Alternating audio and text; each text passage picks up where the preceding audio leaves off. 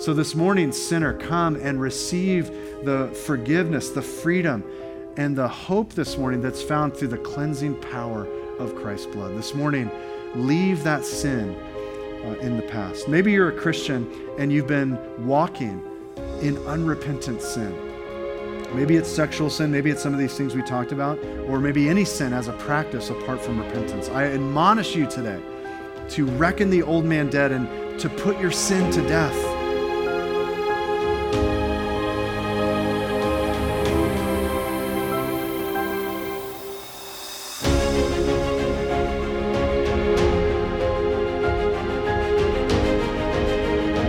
You're listening to a special message preached at Shoreline Church. For more audio or theological content, or to learn more about Jesus, visit thisisshoreline.com.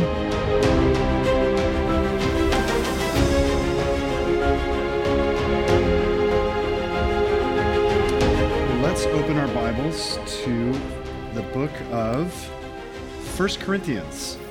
Wait, not Romans?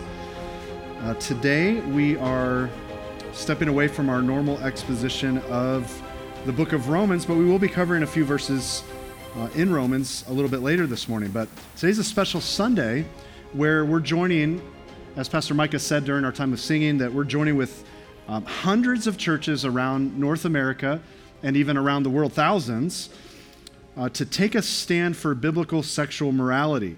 If you've not heard yet, in Canada, there's a bill known as C-4, and it passed through the House and the Senate with literally no opposition, not a single dissenting vote. And this bill received what's known as royal assent on December 8th, which means it went into legal law on January 8th, just last weekend. This bill in Canada amends the criminal code to ban what is known as conversion therapy. I don't know if you've heard of conversion therapy, but here's what it says in the preamble of that bill. It says that anyone who believes that heterosexuality, cisgender gender identity, gender expression is conformed to a sex assigned at birth, and that's to be preferred over other sexual orientations, gender identities, gender expressions. Those beliefs are now myth. So according to Canadian law, what we believe as far as what the scripture says about God's design for marriage and sexuality legally is now a myth. But conversion therapy, if you've heard of it, it's not only gaining traction in Canada, or has now been put into law, but it is something that's been going around different states who have been entertaining this idea. But the definition officially is, and this is an incredibly long definition, so buckle up. It's known as a practice, treatment, or service designed to change a person's sexual orientation to heterosexual, or to change a person's gender identity to cisgender, to change a person's gender expression so that it conforms to the sex assigned at birth, or to repress or reduce non-heterosexual attraction or sexual behavior, or to repress a person's non-cisgender gender identity, or to repress or reduce a person's gender expression that does not conform to the sex assigned to the person at birth. Whew. Did that clarify it for you? That's a broad, very broad definition. And it's intentionally broad so that it can be used against any preacher, against any elder, against any Christian, and specifically against any counselor who not only speaks against homosexuality or transgenderism, but who also speaks for what the scripture says. So literally in Canada today, it is an indictable offense to liable to imprisonment if pastors get up and preach and teach or counsel or even read the very words we're about to study together. Now, someone here might be thinking, big deal. That's Canada. Let the Canucks deal with it. That doesn't affect us down here in the States. First of all, that's a terrible attitude. That's an unbiblical attitude. We are supposed to stand alongside our brothers and sisters who are facing persecution around the world. They're suffering, and so we, alongside them, bear that suffering. We weep with them, we mourn with them, and we pray for them. I did have an opportunity to text and FaceTime two of my Canadian pastor friends, both of which said, thank you for praying, thank you for standing with us. This is a major issue, and we're surprised it passed so quickly and so easily through government.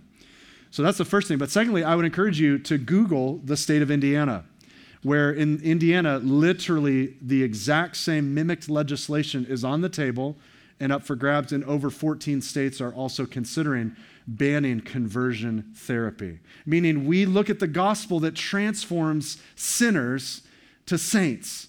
And if we are to teach that, to share that, to counsel someone in that, we are now, at least in Canada, threatened with punishment. So today is a day where churches and pastors are taking a stand, and we want to do that with them. And so will you stand with me this morning as we read from 1 Corinthians chapter 6, starting in verse 9. We don't stand often enough for the reading of God's word, but let's read it together. Paul says this, "Or do you not know that the unrighteous will not inherit the kingdom of God? Do not be deceived. Neither the sexually immoral, nor idolaters, nor adulterers, nor men who practice homosexuality, nor thieves, nor the greedy, nor drunkards, nor revilers, nor swindlers will inherit the kingdom of God. And such were some of you. But you were washed, you were sanctified, you were justified in the name of the Lord Jesus Christ and by the Spirit of our God." This is God's word. Let's pray together. Sovereign God, we worship you, and we acknowledge that you know all those who suffer in and for your name. We remember this morning those who have been imprisoned for their faith, and we pray that they, like the Apostle Paul, would see that even though they remain captive, their chains are furthering the gospel, not frustrating it. May they inspire and embolden their fellow believers to speak the word of God more courageously, more fearlessly. O God of all comfort, this morning we pray for those who are being tortured in body and mind. We pray that you'd give them the grace to endure and to see their suffering as part of following in your footsteps. Merciful God, we ask for those who have paid the ultimate price, that those around them who see their martyrdom for your love, Lord, that they around them would know Christ and the power of his resurrection and the fellowship of sharing in his sufferings, becoming like him in his death. We pray that their example would embolden those fellow believers among them. Heavenly Father, we ask that you would make us mindful of our brothers and sisters who it just seems like so much space between where we're at today and those even in Canada who are being persecuted for their faith. And Lord, we ask that you would help us stand with those who are suffering in your name. Teach us what it means to overcome by the blood of the Lamb and by the word of our testimony. And we pray that we, like them, would not love our lives so much as to shrink from death. And so, Holy Spirit, we ask now that you would teach us, that you would instruct us, that you would encourage us, convict us, and that you would strengthen our hearts through the proclamation of your eternal word. May your word bear fruit in our lives for your glory and for our community's good.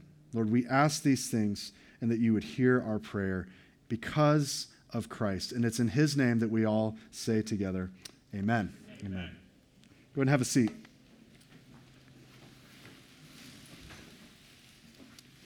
Read this week about a man who went to a cathedral and he desired to worship at a certain shrine. But when he arrived there, there was a sign hanging from the neck of the idol, and the sign read this: "Do not worship here, for this shrine is out of order." You see, Christians, as we've been learning in Romans, we are people of the day. We are people of the light. And that means, like Jesus said, you're the light of the world. We dwell among a people, among a community of darkness, a community where people are bowing down at the idols of sexual expression and gender fluidity and immorality. And as we begin this morning, I want to admonish us with the same words that were hanging from that idol's neck. And that is, do not worship there, for that shrine is out of order. The world's system is out of order for a variety of reasons. In the context of gender identity, today the world considers gender and sex to be completely distinct from one another, so that gender is something fluid. And so we don't use this phrase a lot, but a few years ago, the term was gender dysphoria. If you are suffering from that, you can simply elect to change your gender from male to female. And people today are asking you on social media or politically to respect my pronouns, respect my he, him pronouns, or my she, her pronouns.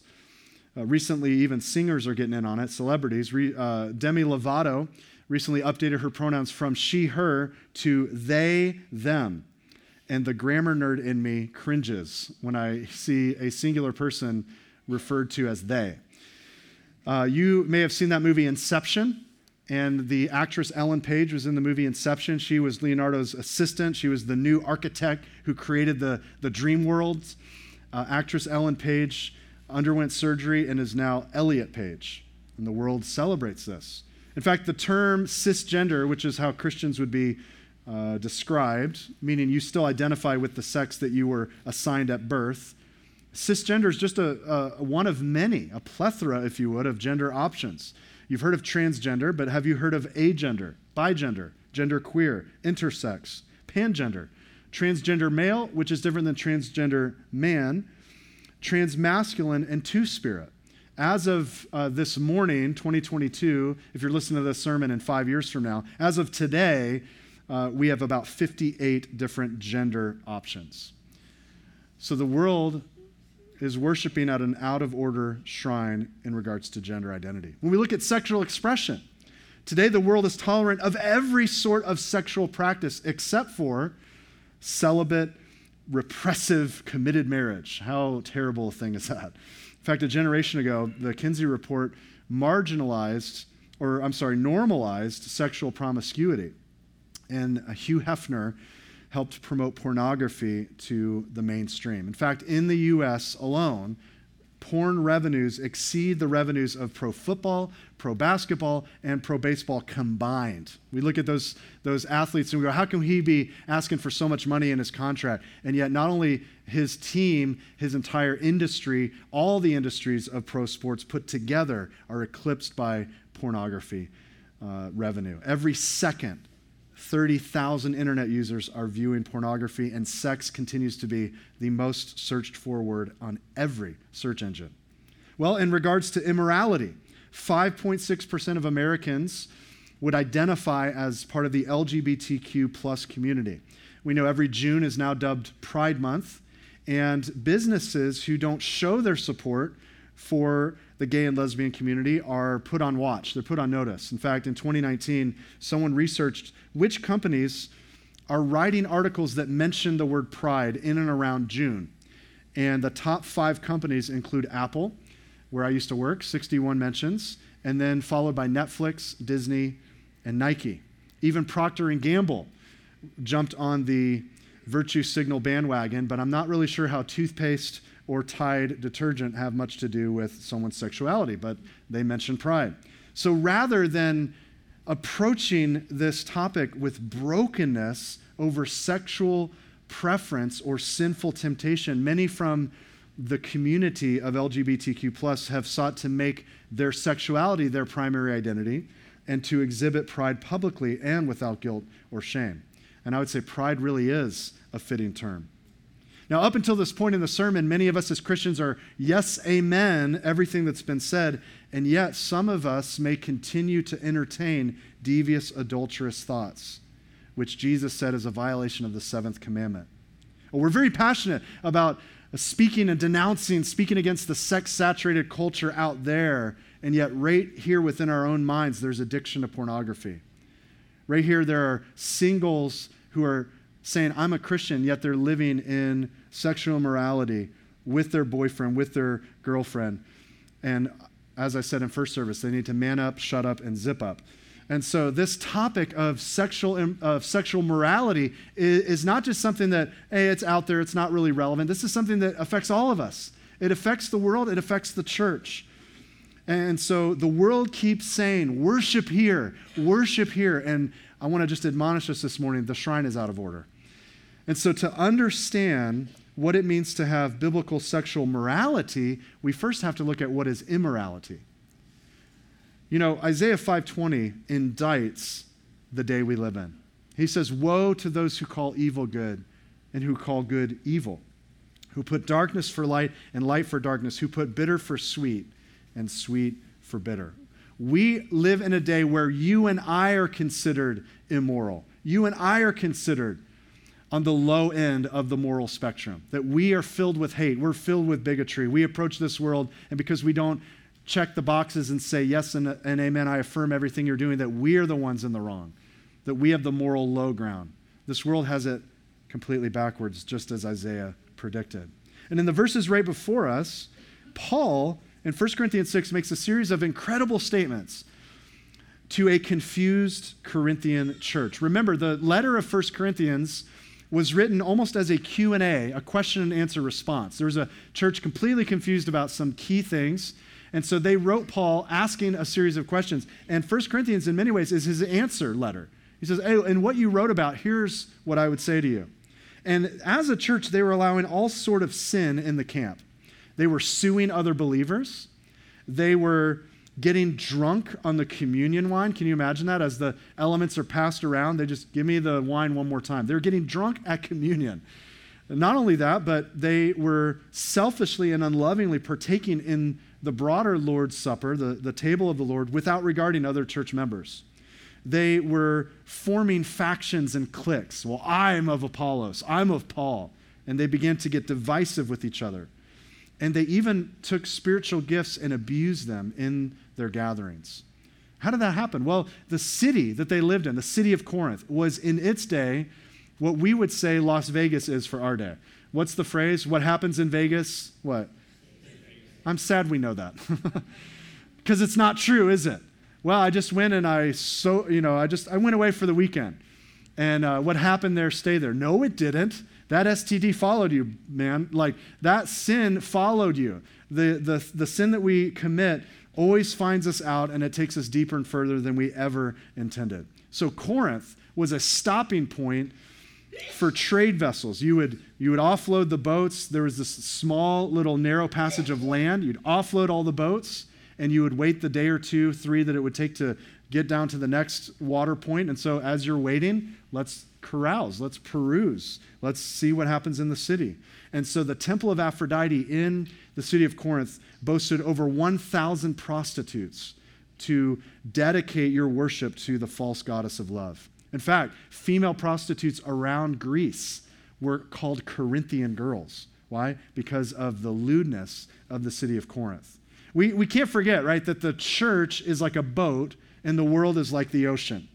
We want to be in the ocean. We don't want to be a boat that's off on land, on dry ground, and totally irrelevant, completely isolated in a little community of monastery where we never affect the world. We want to be in the water. We want to be engaging the world. We want to be the light of the world. But if we're the boat and the world is the water, we want the boat in the water, not the water in the boat. And see, that's what had happened in Corinth. The church had allowed the Corinthian cultural mindset to infiltrate, to flood the church so that they became ineffective in the world. Even as they flaunted their freedom, they said, hey, we're open and affirming. And yet they had gone so far in their worldly thinking that they believed it was good that a man in their congregation was living in sexual immorality openly with his father's wife. And so Paul lays out in 1 Corinthians 5, that man is not to continue in his sin, he's to repent. That you as a church should be grieving this, not celebrating this, and instead of allowing this man to just continue on in the church and welcoming him that Sunday morning, you need to enact church discipline, which we don't talk about enough. So Paul's question in verse 9 is how he begins this. He says, do you not know? And the implied answer is, you should know. What he's saying is, you guys are ignorant. In fact, he uses this phrase 6 times in this chapter. Do you not know? The implied idea is that they did know better, but that they were double-minded and not thinking with the mind of Christ, but thinking with the mind of the flesh. Notice verse 9 with me. Paul says, or do you not know that the unrighteous will not inherit the kingdom of God? The unrighteous, those who are in Adam, he says, are walking in darkness. They are separated from the kingdom of heaven. Jesus said it this way in John 3:36, whoever believes in the Son has eternal life, but whoever does not obey the Son shall not see life, but the wrath of God remains on him. You in your natural state, born of your mother's womb in this world, The scripture declares that the wrath of God, or in addition to that, the curse of sin, the darkness, the despair, the eternal condemnation, and eternal separation from a holy, glorious, almighty, sovereign God that rests upon you. If you come from the line of Adam, if you're in Adam, then the wrath of God remains on you. You will not inherit the kingdom of God. No, all dogs don't go to heaven. And no, not all people born just by default go to heaven. You see, in America, we have a thing called justification by death. So the idea is, well, grandma's in heaven. How do you know? Well, because she died. If you go to the reason you go to heaven is because you have to first die, instead of justification by faith. And so the scripture is clear. We must be born again. We must be brought from spiritual death to spiritual life. We must be made righteous. In our natural state, we're unrighteous. Only the righteous will inherit the kingdom of God. This week I told someone, just because you're standing in a garage doesn't mean you're a car. And just because you're in a donut shop doesn't make you a pilgrim, okay, or a policeman. No, it makes you a person of smart choices, but being in a church doesn't make you a Christian. And so let me speak to the unsaved Christian, the Christian who has been coming to church and just by default, I'm going to heaven. No, the scripture's clear. The unrighteous do not inherit the kingdom. You must be made righteous. You must be declared righteous by faith in Christ. So today, it's not enough that you just came to church or have been coming or you were raised in a certain way. No, today is the day of salvation. You must turn from your sin and full on, headlong, lay your life upon Christ and his finished work. Amen. So Paul says, don't you know? But who's Paul writing to? In fact, we have the answer to that in the second verse of 1 Corinthians 1 on the screen. He says he's writing this to the church of God that is in Corinth, to those sanctified in Christ Jesus, called to be saints together. Oh, here's a broader group, with all those who in every place call upon the name of our Lord Jesus Christ, both their Lord and ours. So do you see what he's saying? He's speaking to the sanctified, the church, those who are the righteous, who will inherit the kingdom, but he's also by proxy speaking to us.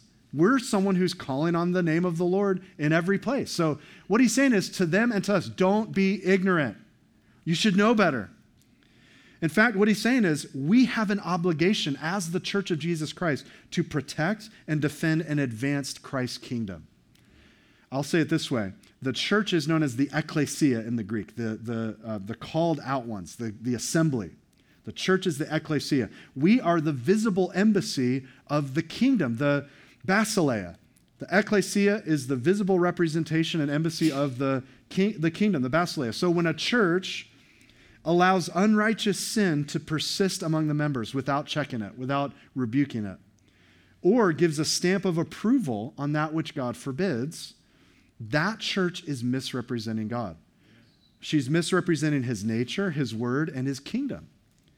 And so if the unrighteous will not inherit the kingdom of God, how can you allow someone in the church to continue without stopping it, without confronting it? In fact, the scholar named Pryor said, our inheritance is incorruptible or imperishable, undefiled and unfading. There's nothing inherently corrupt or corrupting in the kingdom of God, nor will anything of that nature be allowed to enter it. The two cannot mix. The unrighteous cannot inherit the kingdom of God. Why? Because God is altogether righteous. And he goes on to say, because God's kingdom reflects his own character of righteousness and compassion, those who insist on living by different standards will exclude themselves. So Paul's not talking about isolated acts of unrighteousness, but about a whole way of life pursued persistently by those who thus indicate that they would be aliens in the kingdom of truth and light. So Paul is correcting their duplicitous perspective when he says in the next line, do not be deceived. Christian, don't be deceived. Don't let your minds wander you off into the minefield of deceptive thought or deceptive actions. To the Corinthians, it might look like this. Guys, you're taking yourself as Christians before a pagan magistrate, a judge, and you're suing each other. Like, what are you doing? Don't you know that that's completely wrong? Or do you not know that you're celebrating fornication that the world even looks at and is disgusted by? You need to rebuke it, not celebrate it. And so Paul says the unrighteous will not inherit the kingdom of God. Who does he mean by the unrighteous? Well, some of you were worried we're going to go through this, but we are. Let's look at it. Look at verse 9 and 10. Here it is. Neither, and this is not exhaustive, okay? This is representative, but he says, neither the sexually immoral, nor idolaters, nor adulterers, nor men who practice homosexuality, nor thieves, nor the greedy, nor drunkards, nor revilers, nor swindlers will inherit the kingdom of God. Now, I just want to make sure you understand this. Let's be on the same page here. He's not saying a Christian will never sin. So what he does not mean is if you've ever done something on this list, you're going straight to hell and there is nothing that you can do. That's your destiny. That's not what he's saying. If that's the criteria, I'm sunk. I'm done. And so are you. The scripture says in Romans 3:23, all have sinned and fall short of the glory of God. So all in Adam are sinners. We've all sinned. And so if you were a Christian who happened to be greedy once, or sadly you fell into temptation, into sexual sin, he's not saying if that happened to you once that you're going to hell. What he does mean is that those who practice these things without repentance, you cannot rightly call yourself a Christian. Why? Because as Christians, we grieve over our sin. We mortify our sin. We hate our sin. As Jesus said in the Beatitudes, we mourn over it. We see the wretched man that we are, and we say, oh God, who will rescue me from this body of death? Thanks be to God through Jesus Christ our Lord. We have a brokenness over it. We don't persist in it in an unrepentant way like, yeah, I actually like my sin. I love my sin. I'm just going to persist in it. If that's you, if you've walked in a habitual, unrepentant way, you've never felt mortification or brokenness over your sin, I hate to say this, but you may not be a Christian. You must repent and you must believe. In fact, there's a similar list to this in Galatians 5. And this should make the hair on our neck stand up a little when Paul says the works of the flesh are evident. They're easy to see. There's evidence there. And here it is: sexual immorality, impurity, sensuality, idolatry, sorcery, enmity, strife, jealousy, fits of anger, rivalries, dissensions, divisions, envy, drunkenness, orgies. And then he says, and things like these. In case you're wondering, what about that? Yes, that too. Things like these. I warn you, as I warned you before, this is something that must be warned often to the church, those who do such things will not inherit the kingdom of God. So that list and this list here in 1 Corinthians 6, again, they're not exhaustive, but lest anyone accuse me of getting on some high horse or some one-string guitar, or I'm up here on a platform, a soapbox. No, I mean, these lists are not all sexual, are they? There's a lot of things on this list more than homosexuality. These sins mark the unrighteous. They mark unbelievers. You as a believer can and do sin, but we repent. We don't walk in this behavior as a practice or pattern. So let's go through each one of these sins in 1 Corinthians 6. Notice in verse 9, he says neither. And then in the Greek, it's neither, nor. And so first he says neither the sexually immoral. Another word is fornicator. This is the Greek word porneia. I've used that word before. You should recognize that word. It's where pornography comes from. One commentator said that was the besetting sin in the city of Corinth. So we would just define it this way: any sex outside of the marriage bed is sexual immorality. If you're like, well, what about that? Yes, that is sexual immorality. Anything outside of the marriage bed. That's a broad brush, isn't it? That's a good one to start with. That covers a lot of ground. But then he says, nor, secondly, idolaters, or literally a worshiper of images. Remember, the Greco-Romans were polytheists. They believed in and worshiped a plethora of false gods. And often to assist you in the worship of these gods or goddesses, the temples would employ these female or male prostitutes to help you engage in illicit, ritualistic sexual acts to honor their despicable deity. We may not see that in the world today as much, but we would say idolatry is the worship or veneration of anything ultimate which is not or which replaces the one true God. That is idolatry. In fact, one Indian man came here to visit from India, and when he went home, they said, how was your trip to the United States of America? And he said, I was very troubled by the amount of idols that I observed in America. This is someone from India where there are idols everywhere, and yet he said that was his perspective of America. Well, then he goes on, he says, nor adulterers. Adultery is simply being unfaithful to your spouse. Now, figuratively, this word, we zoom it out and look spiritually. The idea is someone faithless towards God is a spiritual adulterer. We look in Hosea, and God says, hey, Hosea, take the hand of a prostitute and marry the prostitute. That's a picture of Israel's whoredom, Israel's unfaithfulness spiritually to God. And so adultery is not just illicit, forbidden sex, it is betrayal. And this is a pattern of someone who is unrighteous. Well, then he says, nor men who practice homosexuality. Now, we don't read it here in the ESV, but in the original Greek, there's actually two terms here. The terms are passive homosexual partners, he says, nor them, and then the second one is practicing homosexuals. Now, what happens is that there have been books written on this, some have taken to just ignore the Greek, dismiss the Greek, and say, all this is referring to is the male prostitutes we just mentioned in the temple. And so that used to be some of them were not to do that, and we don't have that today, so that's not a picture. Or they would say, this is referring to pederasty, which is where a grown man takes a boy to be his lover. They would say, that's what it is. It's one of those two things, and we don't have those today. Those are both like non-relevant or illegal, and so he's not speaking about two grown men who love one another and want to be committed in marriage, and that's acceptable and that's okay. And even some supposed Christians are writing these sorts of ideas.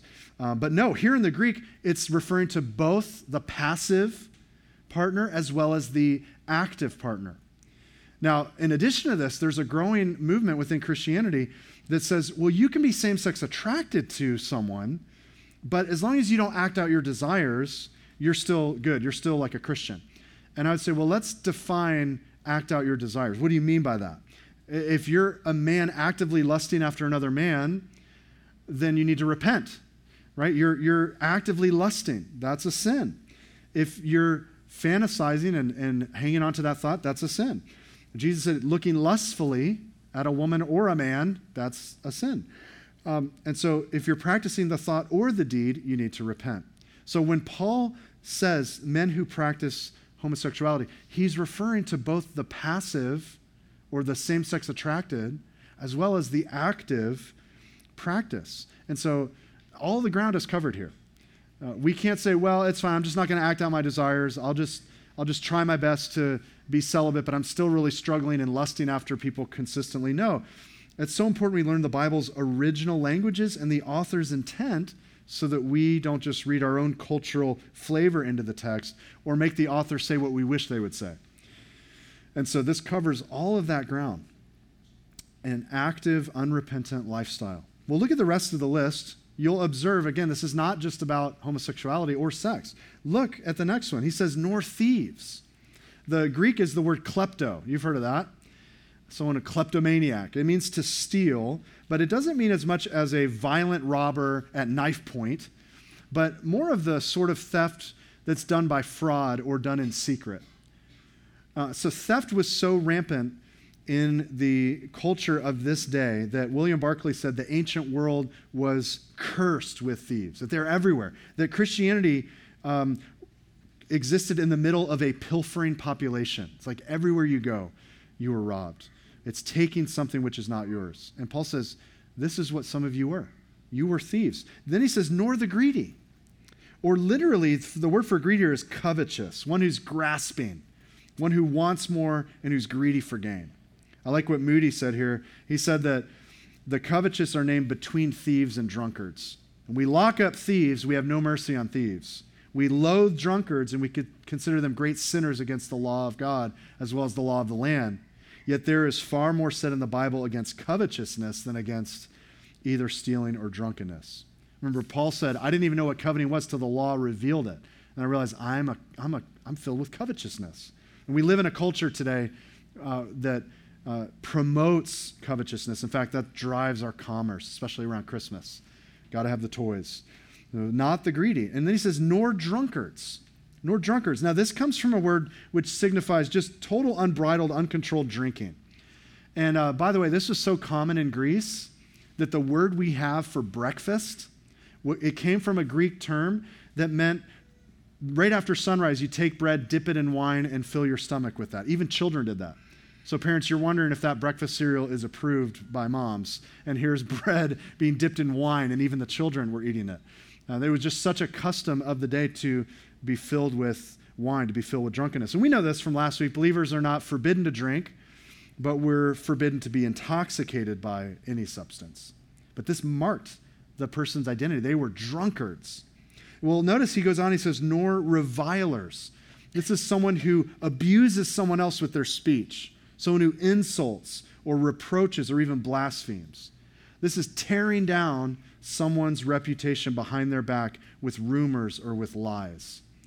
People marked by this behavior will be judged by their own words at the great white throne judgment. And Paul says they will not inherit the kingdom of God. You might say, well, I've never committed sexual sin, but have you reviled? Well, then finally he says the word swindlers. And this is the same word, the same root word where rapture comes from. The idea is to snatch out, to seize away, to catch away. And so you could say these are indirect thieves. They don't reach into your purse and take money out of it, but they scam you. They embezzle your money. They promise a service, and then they don't provide it. So you're caught going, I thought I paid for this service or this product, and I was scammed. It was bogus. It was false advertising. And my money was snatched away. Paul says at the end of this, in summary, he says, notice verse 10, these people will not inherit the kingdom of God. Now, if we ended the sermon there this morning, what a depressing, dark, and despairing sermon. And yet, I draw your attention to the glory, the joy, and the wonder of verse 11. You see, verse 11 doesn't stand out as much until we see our own selves in the context of verses 9 and 10. Until we see the wrath of God abiding on us and realizing I'm not going to inherit the kingdom. And yet, notice the rest of this verse, verse 11. And such were some of you, but you were washed, you were sanctified, you were justified in the name of the Lord Jesus Christ and by the Spirit of our God. Paul says, look how close you were to not inheriting the kingdom. Such were some of you. So the Corinthian Christians would be sitting there in the gathering, listening to this letter being read, and they would hear in verses 9 and 10, neither the sexually immoral, and someone would say, yep, that was me. They would hear, nor homosexuals, and they'd say, yep, man, I once was lost. They would hear, nor drunkards, and they'd say, wow, look at how far the Spirit of God has changed me, has taken me. You see, church, this is a display of the power of the gospel. Barclay says the proof of Christianity lay in its power. It could take the dregs of humanity and make them into new people. It could take those lost to shame and make them children of God. There were in Corinth and all over the world men and women who were living proof of the recreating power of Christ. Consider those words, believer, for a minute. You were washed. You were sanctified. You were justified. Each of these Greek words are in the historical aorist tense. That speaks of a point in time, a past completed moment in time. But notice it was not you washed yourself, you sanctified yourself, you justified you. You did a great job getting out of that lifestyle, and you pulled yourself up out of the muck and the mire. No, this is the divine passive voice. God, the Holy Spirit, He washed you. That speaks of regeneration. Spiritual cleansing of sin and impurity through Christ's atoning blood. You were washed. You were sanctified. God carried out this action of sanctification, of consecrating you as His, of granting you positional holiness from the moment you were sinner converted to saint. You were sanctified. You were positionally holy before a holy God. And you were justified. God carried out this action of declaring the sinner righteous by faith alone in His Son, Jesus Christ, the Lord. And this is all of God. God did the work from first to last. If He didn't, you would not inherit the kingdom. You would still be dead in your trespasses and sins. He says, such were some of you, but the triune God did a salvific, sovereign, and sanctifying work in your life. And that work in the past bears fruit in your behavior. So look at this again from the bottom up. Because you're in Christ now, not in Adam, look at it again. Because of that, you are no longer a swindler. You're now an honest man. You're no longer a reviler. Your speech is now building others up, not tearing them down. You're no longer a drunkard. No, you're temperate. You're self-controlled. You're no longer filled with greed.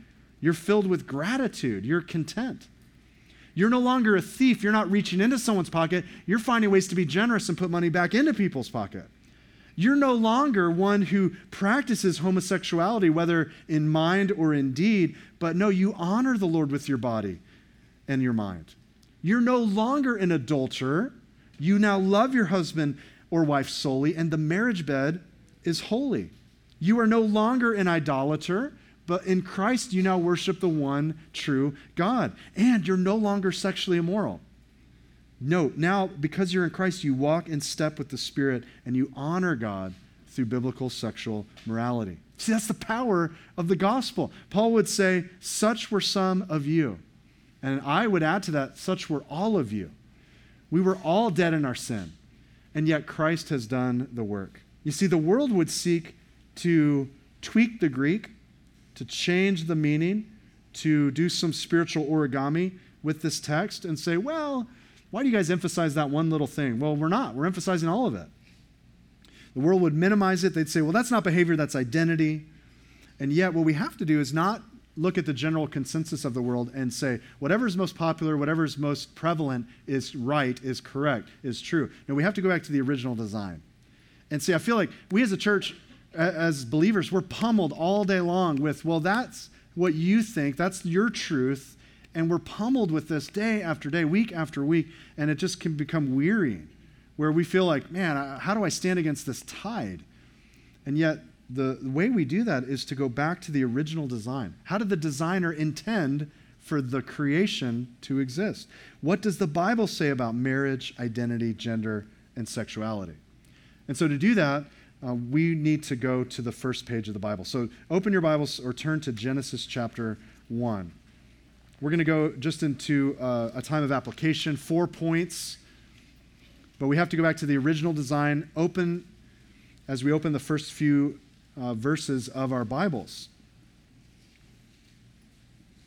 I watched a debate this week, or a Dr. Drew show where Dr. James White was on it, and it's an older clip, but Dr. Drew was having this episode about transgenderism, and one of the people in the audience suggested Dr. James White is filled with hate because he didn't agree with their lifestyle, which is how hate is now defined. If you don't agree, you're filled with hate, which is ridiculous. But the host, Dr. Drew, was trying to do everything he could to embarrass and demean Dr. White's biblical perspective. And one thing he asked is, does God really care?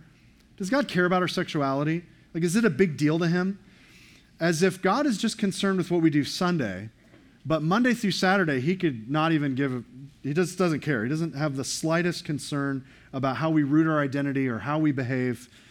And so Dr. White said, well, yes, God absolutely cares. And he was very gracious, very bold. And some in the audience, I think, were more open to listening to what he had to say because it was reasoned and logical.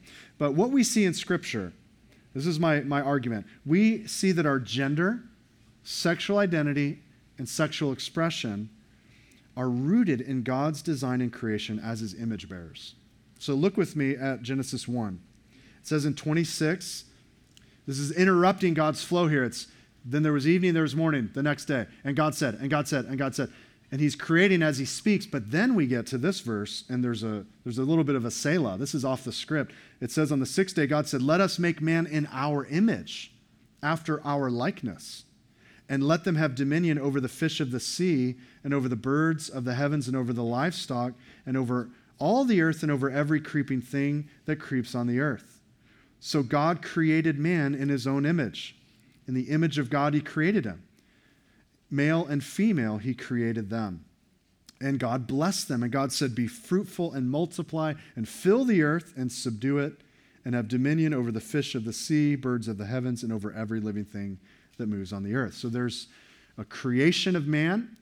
Man's identity is rooted in the image of God, and there is this dominion mandate given to man to rule and subdue over creation.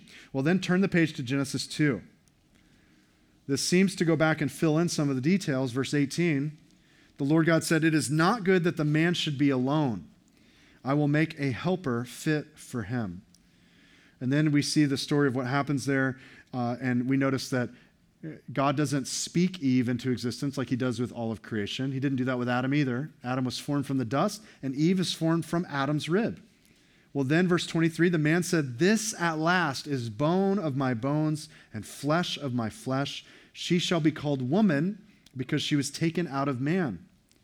And then Moses adds this to speak of this perpetual, beautiful picture of marriage and this institution that's established there in Genesis. It continues in Moses' day, as he writes in verse 24, "Therefore a man shall leave his father and his mother and hold fast to his wife, and they shall become one flesh. And the man and his wife were both naked and were not ashamed." Okay, so we have a biblical basis for this. Then in Ephesians 5, New Testament, you can jot this verse down. In verse 32, Paul says, "This mystery is profound." He speaks of these verses, and he says, "I'm saying it refers to Christ and the church." So I want you to jot these 4 points down as we consider these ideas of biblical morality from the scripture. Number one, our identity is rooted in the image of God, in the Imago Dei. So because we are created in God's image, the Hebrew word there is tselem. So remember the second commandment, you're not to make any image of God. Why? Well, because that's idolatry, and because God has already stamped his image on mankind. We've been created in his image. And so we don't need to create some lesser image. We have the image of God. That's where human dignity, human worth, human rights come from. They don't come just because the government says you have human rights. No, it's rooted in the fact that we are created in God's image. That's why we don't take the life of another human, because they are also an image bearer.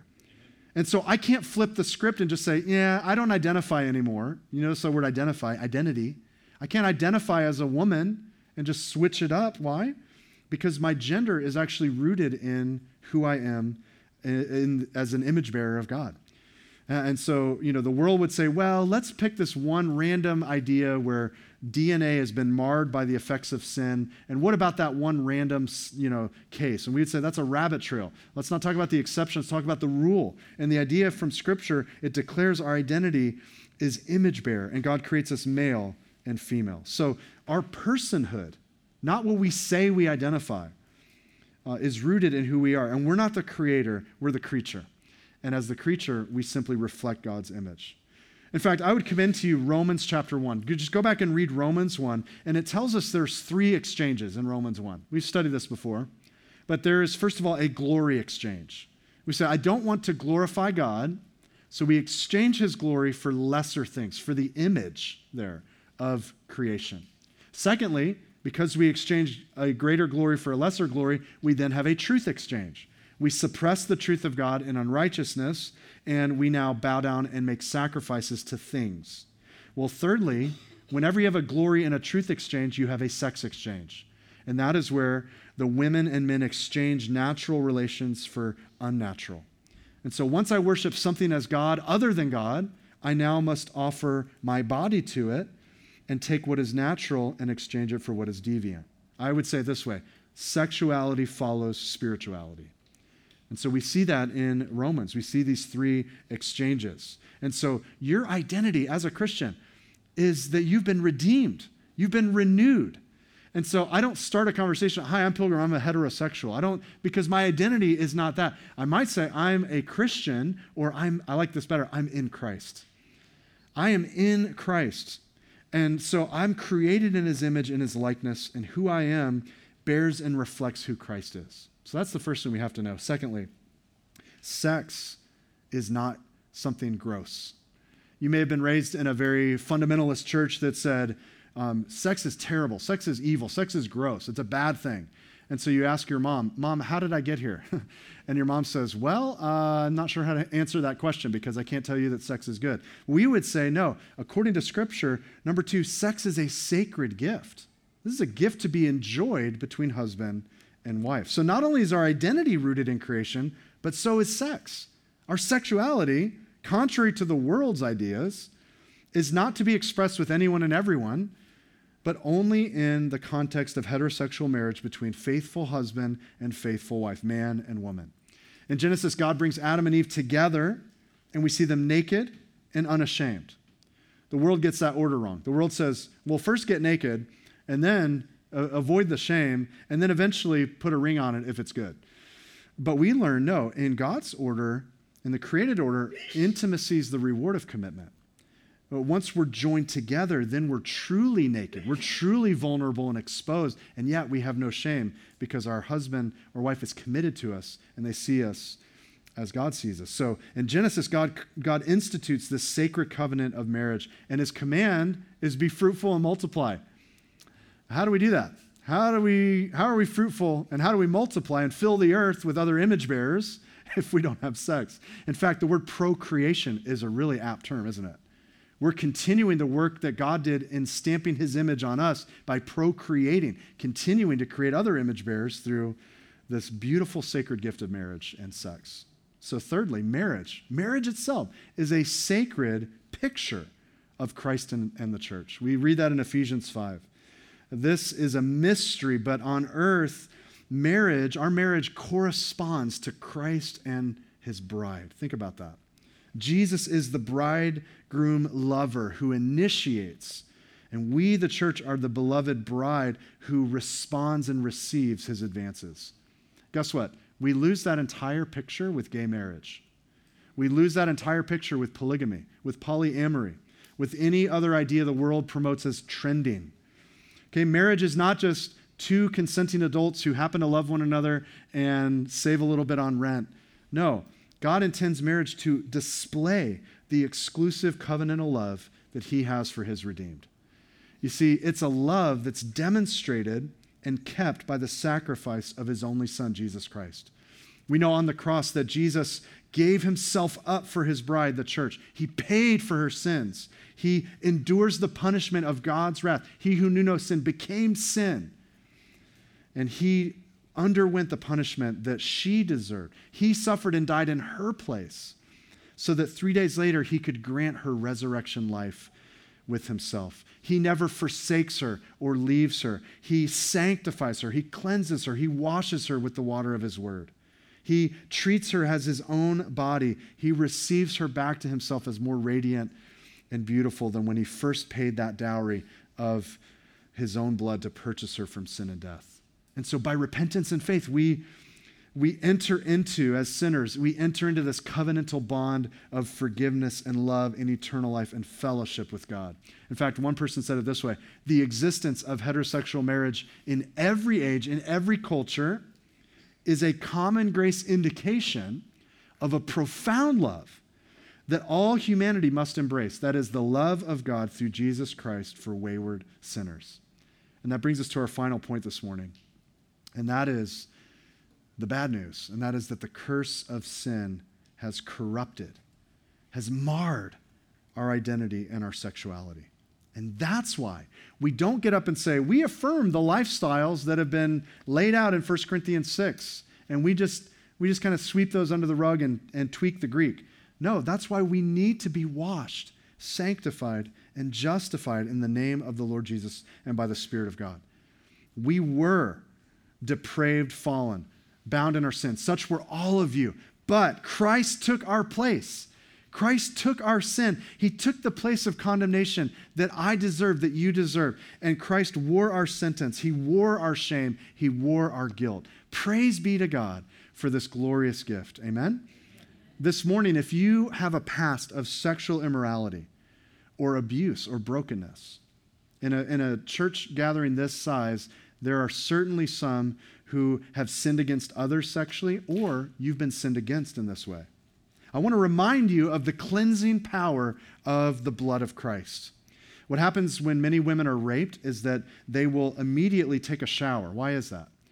That's because there's a desire to have a physical experience of washing the germs and the stain from their bodies. And this morning, the power of the gospel cleanses us from all sin. In fact, Peter in Acts 15 was recounting at the Jerusalem Council the work God had done among the Gentiles. And he said that God, quote, cleansed their hearts by faith. That's what the gospel does. It cleanses us. 1 John 1:7, hear these words: the blood of Jesus Christ, his son, cleanses us from all sin. In fact, Spurgeon said it this way: there may be some sins of which man cannot speak, but there is no sin which the blood of Christ cannot wash away. So this morning, sinner, come and receive the forgiveness, the freedom, and the hope this morning that's found through the cleansing power of Christ's blood. This morning, leave that sin in the past. Maybe you're a Christian and you've been walking in unrepentant sin. Maybe it's sexual sin, maybe it's some of these things we talked about, or maybe any sin as a practice apart from repentance. I admonish you today to reckon the old man dead and to put your sin to death, to judge yourselves whether you're of the faith. If you continue in these things, I would challenge you, you may not be a believer after all. But I implore you to repent, to put your life completely upon the finished work of Christ and to plead the merits of his blood. If you're not a Christian this morning, I don't want to give you some seeker-sensitive nonsense and say, it's okay, you're on a journey, we'll see where you're at. The Scripture declares you will not inherit the kingdom of God. The Scripture declares today that unless you're born again, you have the wrath of God abiding on you. And so I love you. I don't want to see you continue in darkness, to stand before a holy God and to have your sins condemn you. I implore you today, turn from your sin. Trust Christ this morning. Go from darkness to light and receive his righteousness by faith. Listen, church, we today are preaching a message with many thousands of other churches in the midst of a dark and depraved generation. But we stand on the truth of God, not angry and hostile, but filled with the hope of the gospel, filled with love of God, love of neighbor, desiring to see those who are bound up in their sin be set free because we've been set free. We desire to go into the world and make disciples of all the nations, not because we're snarky and have a better perspective, but because we have light and truth. And that is the hope of the world. It's what Christ has done. It's not us trying to be better. It's the fact that he has saved us. He has justified us. And so as we approach a world, we're going to close today singing this hymn together. Listen to these words that remind us of what the world is doing against us and what our stance is. This hymn that's been sung for generations and centuries says, "And though this world with devils filled should threaten to undo us," and it is, "we will not fear, for God hath willed his truth to triumph through us." Amen? Let's stand together and we're going to pray.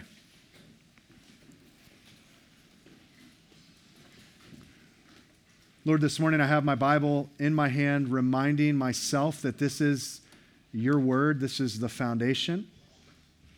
The world would mock this, would minimize this, would caricature this, would say that's myth, it's folklore, it's tradition, it's irrelevant, it's outdated. And yet, Lord, we see your living word continue today to work in our hearts. Lord, we see it's living and active, sharper than any two-edged sword. It judges the attitudes and the intentions of the heart. And Lord, we are admonished throughout Scripture to preach the word, to be instant in season and out of season. And so, Lord, we pray for our fellow believers in Canada today and throughout the next generation who need to stand upon your word. May they not stand upon politics or personal perspective. May they not stand just in church tradition. May they stand on your word. Lord, give them great boldness. And Lord, we pray for us this morning. If there's anyone here who is looking back at a life of sexual brokenness, whether sin or sinned against, Lord, would you bring forgiveness and healing through the cleansing power of your blood? Lord, for all of us, that we would turn from our sin, reckon the old man dead, and that we'd walk in victory today. Lord, we thank you that such were some of us, but, Lord, you intervened. Thank you for your salvation. Thank you for your cleansing power. Lord, we join with the church around the world today to stand with boldness as we declare a mighty fortress is our God. And Lord, we will do that till our dying breath, trusting alone in your finished work. We thank you, Lord, and all who agree said, amen.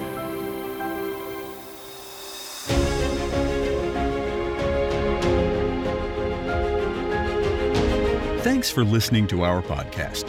Shoreline Church meets every Sunday at 9 a.m. and 10:30 a.m. at the Port on Lena Road.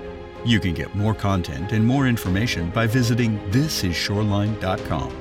If you have any questions or any prayer needs, please don't hesitate to email us at info@calvaryshoreline.com.